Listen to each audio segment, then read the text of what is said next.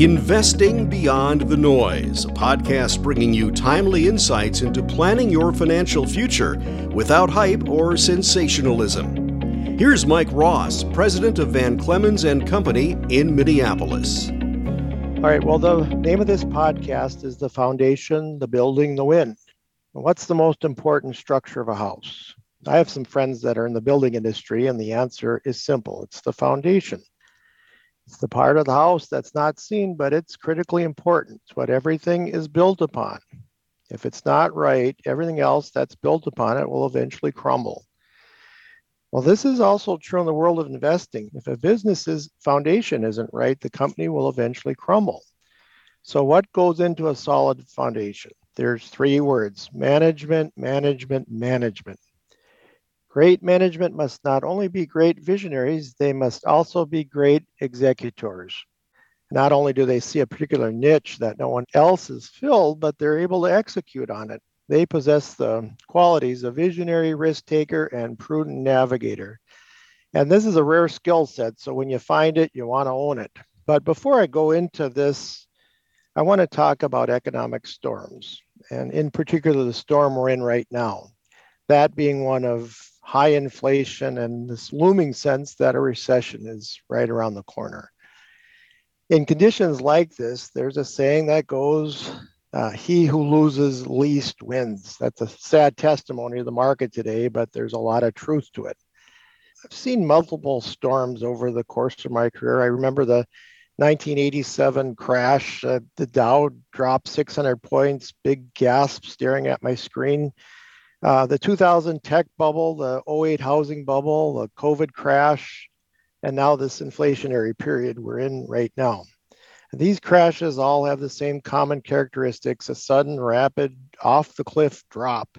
There's another saying, and if you haven't noticed by now, I like to use sayings and cliches, but it goes like this: stocks go up on escalators and down on elevators. This is also really true. Great companies, they'll get shaken by these storms, but they won't lose as much when the tide goes out. In big blowdown markets, I like to look for the trees that are still standing. Even better yet, maybe they're up slightly on big sell-off days.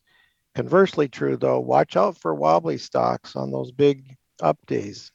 These storms can produce tremendous opportunities. So when you recognize an opportunity, don't be afraid to nibble away on it on the buy side.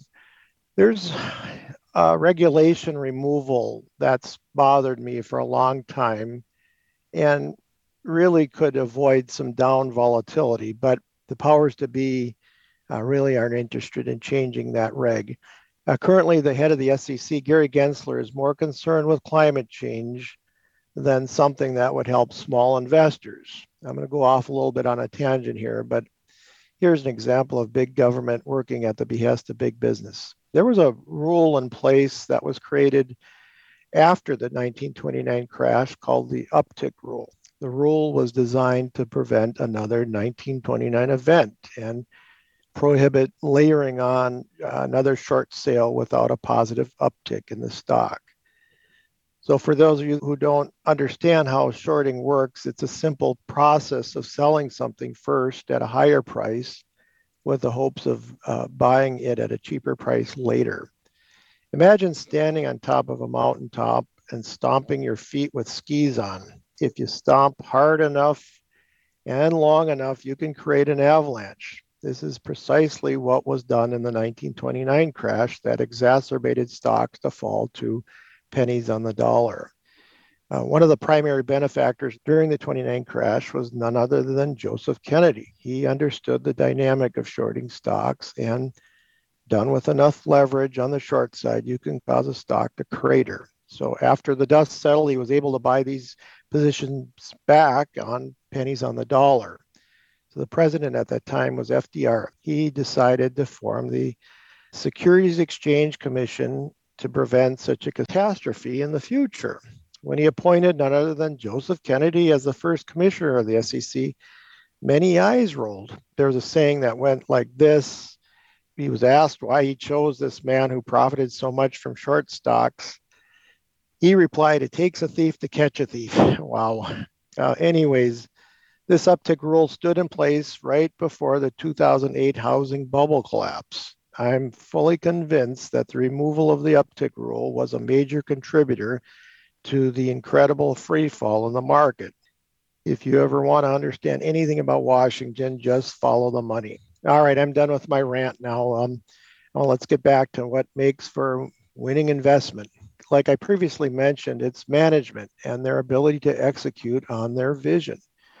The phrase I coined is value plus catalyst. So what does this mean? Value is a simple proposition of looking at a company's balance sheet. Do they have enough cash on hand? Do they have low debt?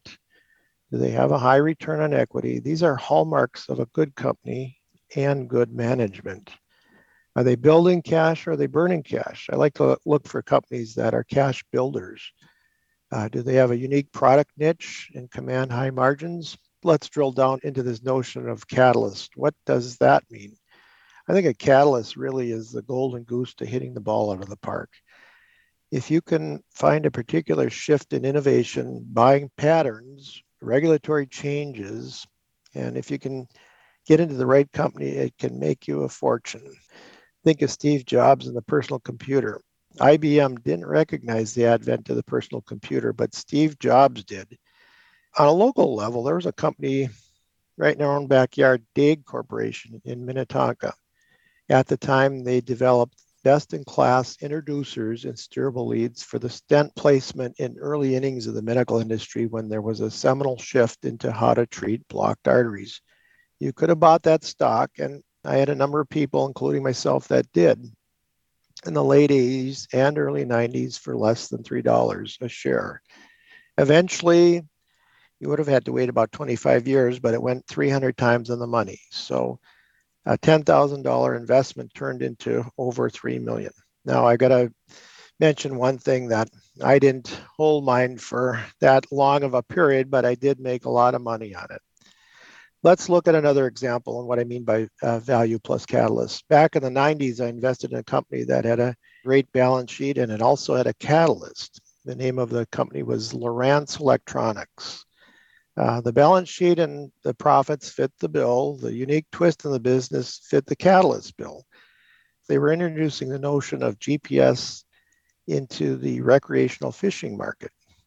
Today, that doesn't seem like a big deal, but back then, the only product on the market was sonar driven. Now, so I'm not a big fisherman, but I remember thinking that if a person could locate the very place they were in the last time they caught the big one, I'm sure that would be a significant add-on to the industry. So the stock, though, over the course of a handful of years went from $3 and eventually it was bought out for $35 by a yachting company. I don't remember the name of the yachting company, but it was pretty neat. So the stock went more than 10 times on the money. This is what I refer to as moving the needle in one's investment account. You don't need many of these 10 baggers over the course of a lifetime to really build wealth. If you hit a few of these in a career, it's really a game changer.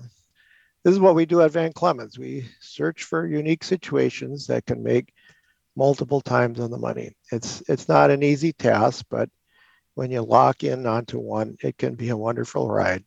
Thanks again for listening. The discussions contained in and referred to in this podcast are provided for educational, information, and entertainment purposes only.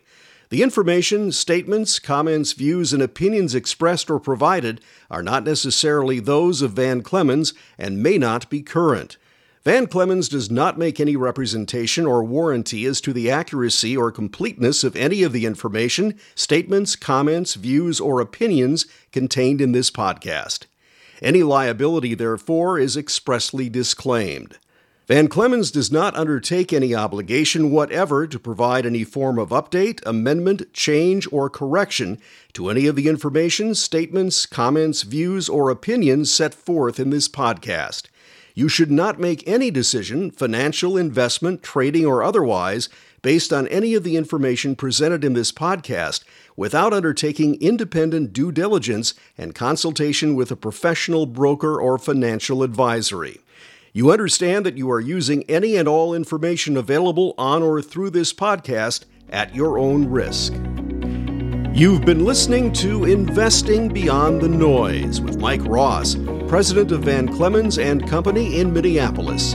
Visit vanclemens.com or call 612-758-9140.